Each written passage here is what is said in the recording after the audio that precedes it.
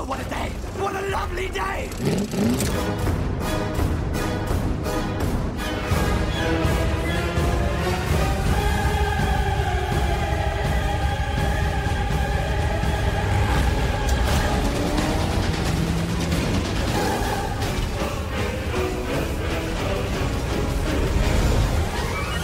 Welcome to the Mad Max Minute Podcast, the daily podcast where we break down Mad Max 1 minute at a time. I'm Rick. And I'm Julia. And today we are talking about minute 30, which begins with Johnny the boy waking up from his stupor, and it ends with Max dragging Johnny over to his interceptor. Happy Friday, Julia. Thank goodness. So, the first thing we see this minute is Max and Goose walking up to Johnny, continuing what they were doing yesterday. And the first thing Goose does, as you noticed, is he unties that leash from Johnny's foot.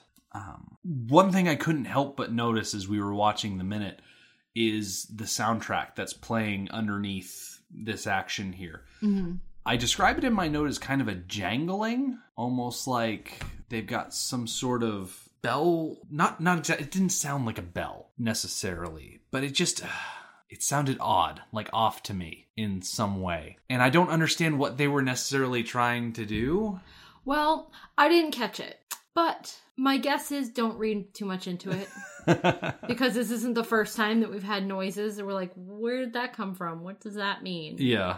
So I wouldn't worry about it. Okay. If you don't draw meaning from it, then let it go. That's the safe course of action. Yeah. I like the teamwork aspect. Now, they may have discussed it between themselves, Max and Goose, where we didn't hear them, but Max takes care of Johnny and Goose goes for the girl. And they don't show us any discussion. That Max, he checks Johnny's eyes. It's kind of like he's doing some basic first aid checking. Mm-hmm. And then later on, like a few cuts down the road a little bit, we see him, like, checking Johnny for weapons. Yeah. So he's doing, like, his cop routine thing that he does. And Goose grabs the rope and starts walking over to the girl. The girl is very interesting to watch. Mm. I've spent a lot of time looking for her in the background of shots and seeing her behavior. And the way that the actress performs, I think is really great. The way that she starts out on the ground sometime in the previous minute. She starts out on the ground on one side of the car. And then she's slowly crawling up into the car, across the back seat, and eventually out the other door and hiding behind the car. Mm-hmm. And the acting and the way that she crawls, I think it's beautiful. It's really well done. It's also packed with subtext. Absolutely. Because you have to remember, Johnny was the one that pulled her from the car, and Johnny is the one that's left behind with her. Yes, so our hypothesis is that he was her main assailant. Yeah, the main abuser. And the fact that he not only did all of those terrible things to her, assumedly, we're drawing a lot of conclusions here, but it's basically implied. But he did all these awful things to her, and then as the final insult, he chained her up. And I think he actually put a collar around her neck. Is it around her neck? I never got a really good look at where the other end of the chain was. It was around her neck. You know, the way that they treat both Lair and the girl, they are demeaned very much. That would make sense. Yeah, I was trying to see as she was in the shot, the different angles that we get to see where it's attached, and I think there's one shot where she's brushing her hair out of her face and you can actually kind of like see a little bit of like brown leather. Oh, okay. And I think that's a collar. A collar. Because in the state that she's in, like, they didn't leave her any clothes. Like, no. Her shorts are gone. Yeah. Her top is gone. And she's covering herself with pieces of upholstery from the car. Yeah. And I'm not sure if she's gathering pieces as she's crawling or if she was always, because the upholstery of the car is very pale. So it's kind of hard to differentiate between her skin and the upholstery. Yeah. And also, there are a couple of shots where you can see that she's wearing underwear, but it's also very pale like her skin. Yeah. So it's kind of hard to tell how much clothes she's wearing when. But by the end of this minute, she is reasonably covered. Yeah. I thought in minutes, let me rephrase that. I thought in previous viewings that she had like a fur vest or something like that. Yeah. And it took repeated viewings to realize that it was just torn up upholstery. Right. And I always thought that it was torn up upholstery, but it was confirmed when you look at the seat, like the bench, the front seat bench that Johnny is sitting on, the upholstery is quite torn up, and it's the same upholstery, like shaggy, pale tan. Yeah. Yeah. So it's definitely that was my confirmation that it was the upholstery from the car. The upholstery in that car is definitely an aesthetic choice. Yes, like many of the choices in that car. Yeah. There's a lot about that Chevy where, and this is going on a side tangent talking about the car where we were talking about the young woman. But yeah, there are aspects aesthetically to that car where maybe destroying it was a mercy killing because that thing was just... Because it was so bad. Like the pipe sticking up out of the hood and we don't even get a clear shot of the hood ornament, but that thing, I don't even know what it is. It looks like a blob. It occurred to me in the minute... a few minutes ago where we were watching them destroy the car that I wonder if, behind the scenes, production-wise, if one of the motivations of putting those pipes on the hood was so that the gang could have something to rip off. Yeah. Just another something for them to destroy. So let's throw it on there. Mm-hmm. Plus, but I don't think anybody's sorry to see the car go. Right. Plus, if you're going to destroy something, you might make it as flamboyant as possible just to make it worth it. Right. We're not meant to be sympathetic with the car. Yeah. We're meant to be sympathetic with the people. Yeah. And going back to the young woman, you mentioned how she's continuously trying to move further and further away. Yes. And I think that's kind of the reason that instead of just unloosening the rope from Johnny's foot and tossing it aside completely, that Goose actually held on to it. Right. He didn't want her to run away. I'm trying to think from her perspective, which I have absolutely no experience with her perspective, so this is completely just me guessing. So she's on a leash and she's been assaulted in whatever way you want to think that she was assaulted. And another man now has the end of your rope. Just no comfort there. Yeah. One thing I just realized, a lot of those gang members wear dark leather. Right. So why is this guy in leather any different than the last group of guys in leather that she encountered? Exactly. And she's probably in shock. Different. And yeah, she's in shock. She needs medical care. Mm. So I really like the interaction between Goose and her. I like her performance, her entire performance in the scene. But the interactions between her and Goose, I think, are very telling and can be very meaningful. Mm-hmm. So he's gathered up the rope and he's walking towards her, and you can hear like scuffling and Johnny muttering and screaming, randomly, like a lot of drug hazes are portrayed on screen. His is very typical. So we get a quick shot where we jump back to Max and Johnny. It's the shot where Max is checking Johnny for weapons. And he treats him like a bag of potatoes. Oh, yeah, it's fantastic. Then we cut back to Goose. Goose took his eyes off of the girl for 2 seconds to look back at Max, when at the same time we looked back at Max. She's gone. Mm-hmm. She had been on the seat, and now she's gone.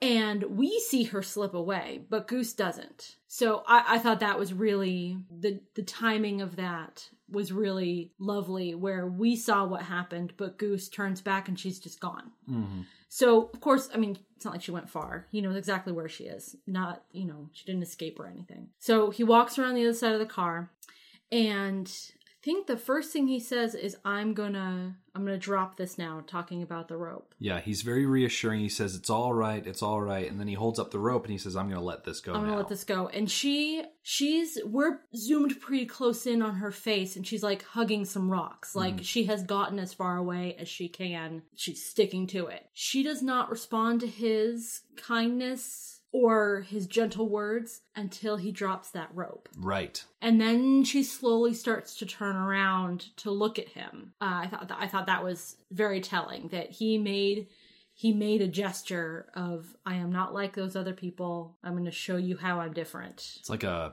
gesture of trust. Yes. Like, I know you're not gonna run away, and I'm gonna free you. And the tone of his voice is really nice too. He's working very hard to be gentle and easy and take his time, let her take her time. Yeah, he's being very even-toned, Yes. very reassuring. He's not making any sudden movements or moving too quickly. He's trying to make sure that she understands where he is at all times. Yep. And that he doesn't startle her. And I think it's nice to see this side of Goose, considering that yesterday he was calling someone a turkey over Yes. a loudspeaker. Right. And it's interesting you bring that up, because that turkey that he treated in that way arguably went through the exact same things or similar things that she went through. Mm-hmm. He wasn't chained up and put on a leash like the girl was. But I think it says something about... Okay, I guess you could read into it if you wanted to. What it says about how we treat men who've been sexually assaulted versus how we treat women who've been sexually assaulted. I think her case was a little bit more obvious than his. But what do you think happened if you see a man running through a field with no pants or underwear on? What do you think happened? Yeah. So I don't think that reflects well on the culture.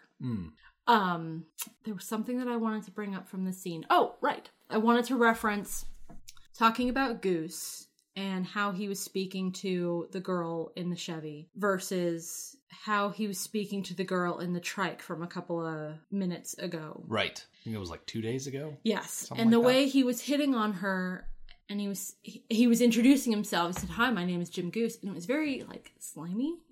Yeah. Yeah. And very much, it was very clear that he was hitting on her in front of her boyfriend. And yeah, slimy. He says the same line here. He says, "My name is Jim Goose." Yep. And could not be more different in his presentation and attitude. I thought that was a really nice, I guess, mini character arc for Goose. Yeah. Giving him the opportunity to interact with one woman, and then in the next scene, presenting himself with another woman in a vastly different situation. Yes. And I like that he did introduce himself to her. Another extension of trust. Because if you give someone your name, you're sharing a bit of yourself. Yes. You know, you're taking away a veil of anonymity so that they can identify you.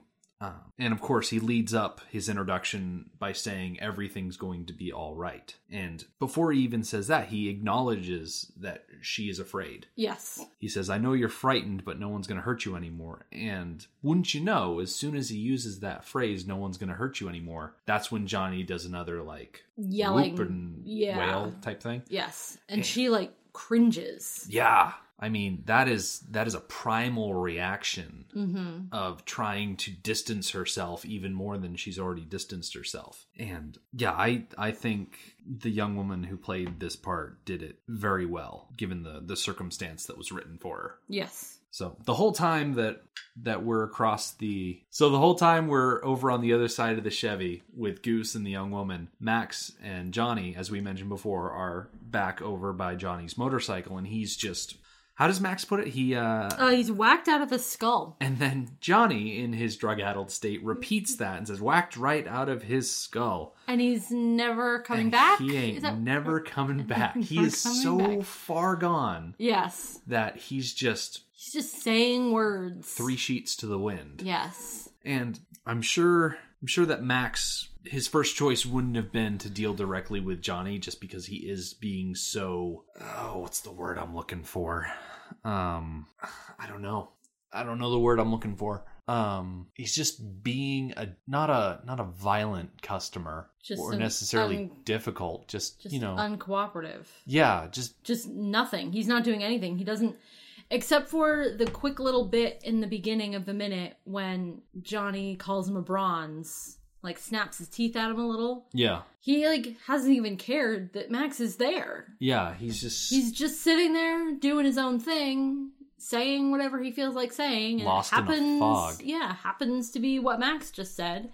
So he's nothing. One thing I found interesting, despite the fact that he is so lost in that drug fog, he was still able to recognize that Max and Goose were cops. Because when Goose pries his eyes open, where his head is positioned in relation to Max's jacket, like that badge is like right in front of his face. Now, he says bronze.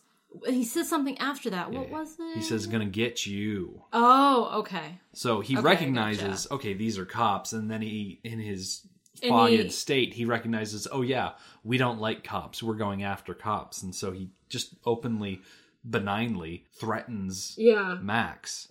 And it kind of goes back to the whole Fifi telling Max that the bikers are after him.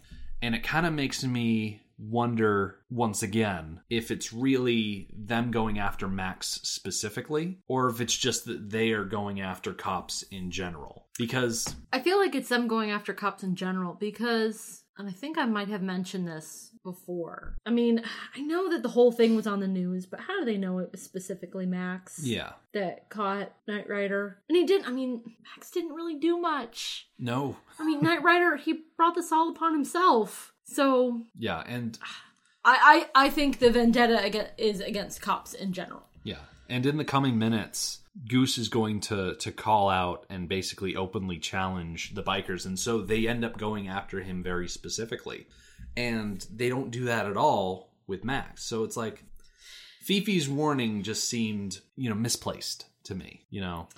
Yeah, I think maybe they were trying to set up the storyline that everybody, well, the gang's out to get Max, and the resulting death of his friend and his wife and his child is what drives him mad. But, I mean, the death of his wife and child have nothing to do with Knight Rider at all. Right. It's like two completely different storylines. I don't know.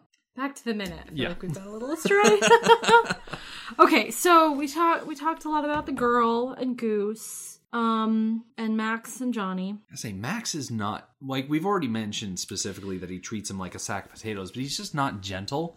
And it's like, no, he's not in a situation where he really can.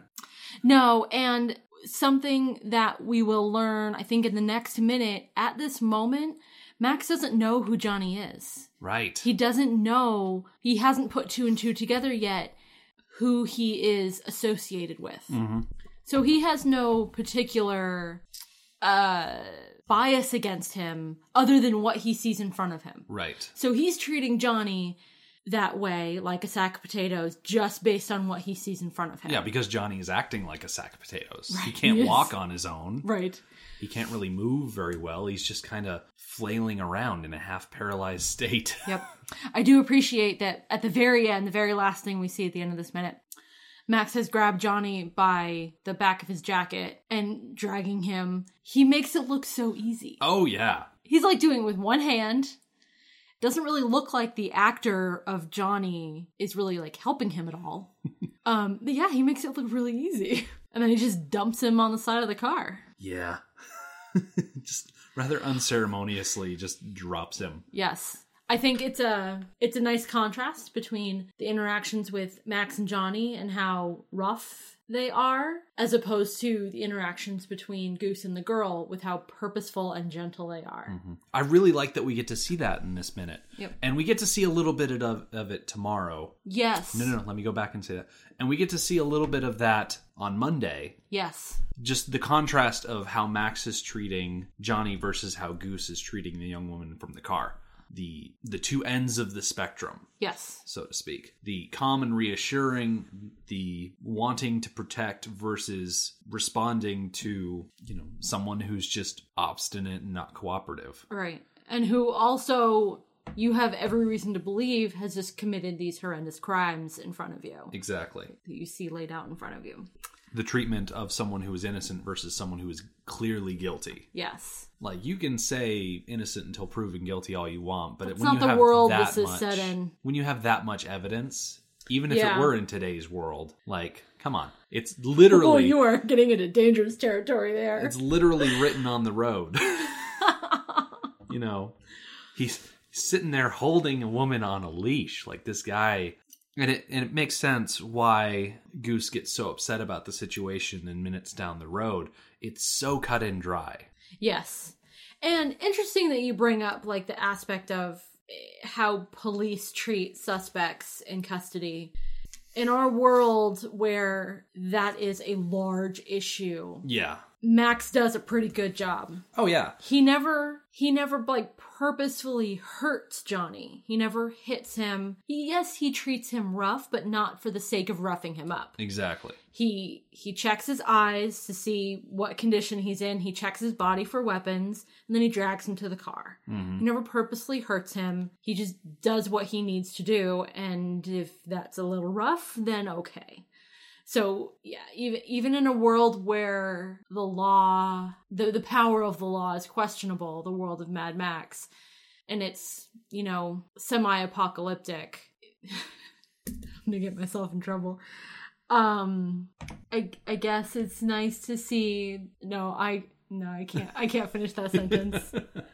I cannot finish that thought. There's too much of a swamp attached to it. Yeah. There's definitely a big issue in this country right now about the way that police treat suspects and whatnot. Like, does the treatment fit the offense and whatnot? And looking at this scene from a modern perspective, given the destruction of personal property and the violation of a young man and a young woman physically and sexually, it's like all of these things, no jury would acquit. They would convict on the spot. But at the same time, Max is just one of those guys where he doesn't need to exercise that authority in a physical way. He doesn't come across as the kind of guy who would, for instance, handcuff someone's foot to a burning truck and then tell them to cut their foot off before it explodes. Like, that's not the kind of person that Max is at this point. Yeah. And he's one of the good guys. I mean, we've already seen him cool under pressure. We know that his boss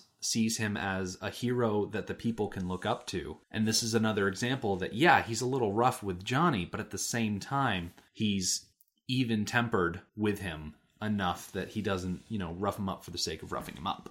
Right. He doesn't do anything rash.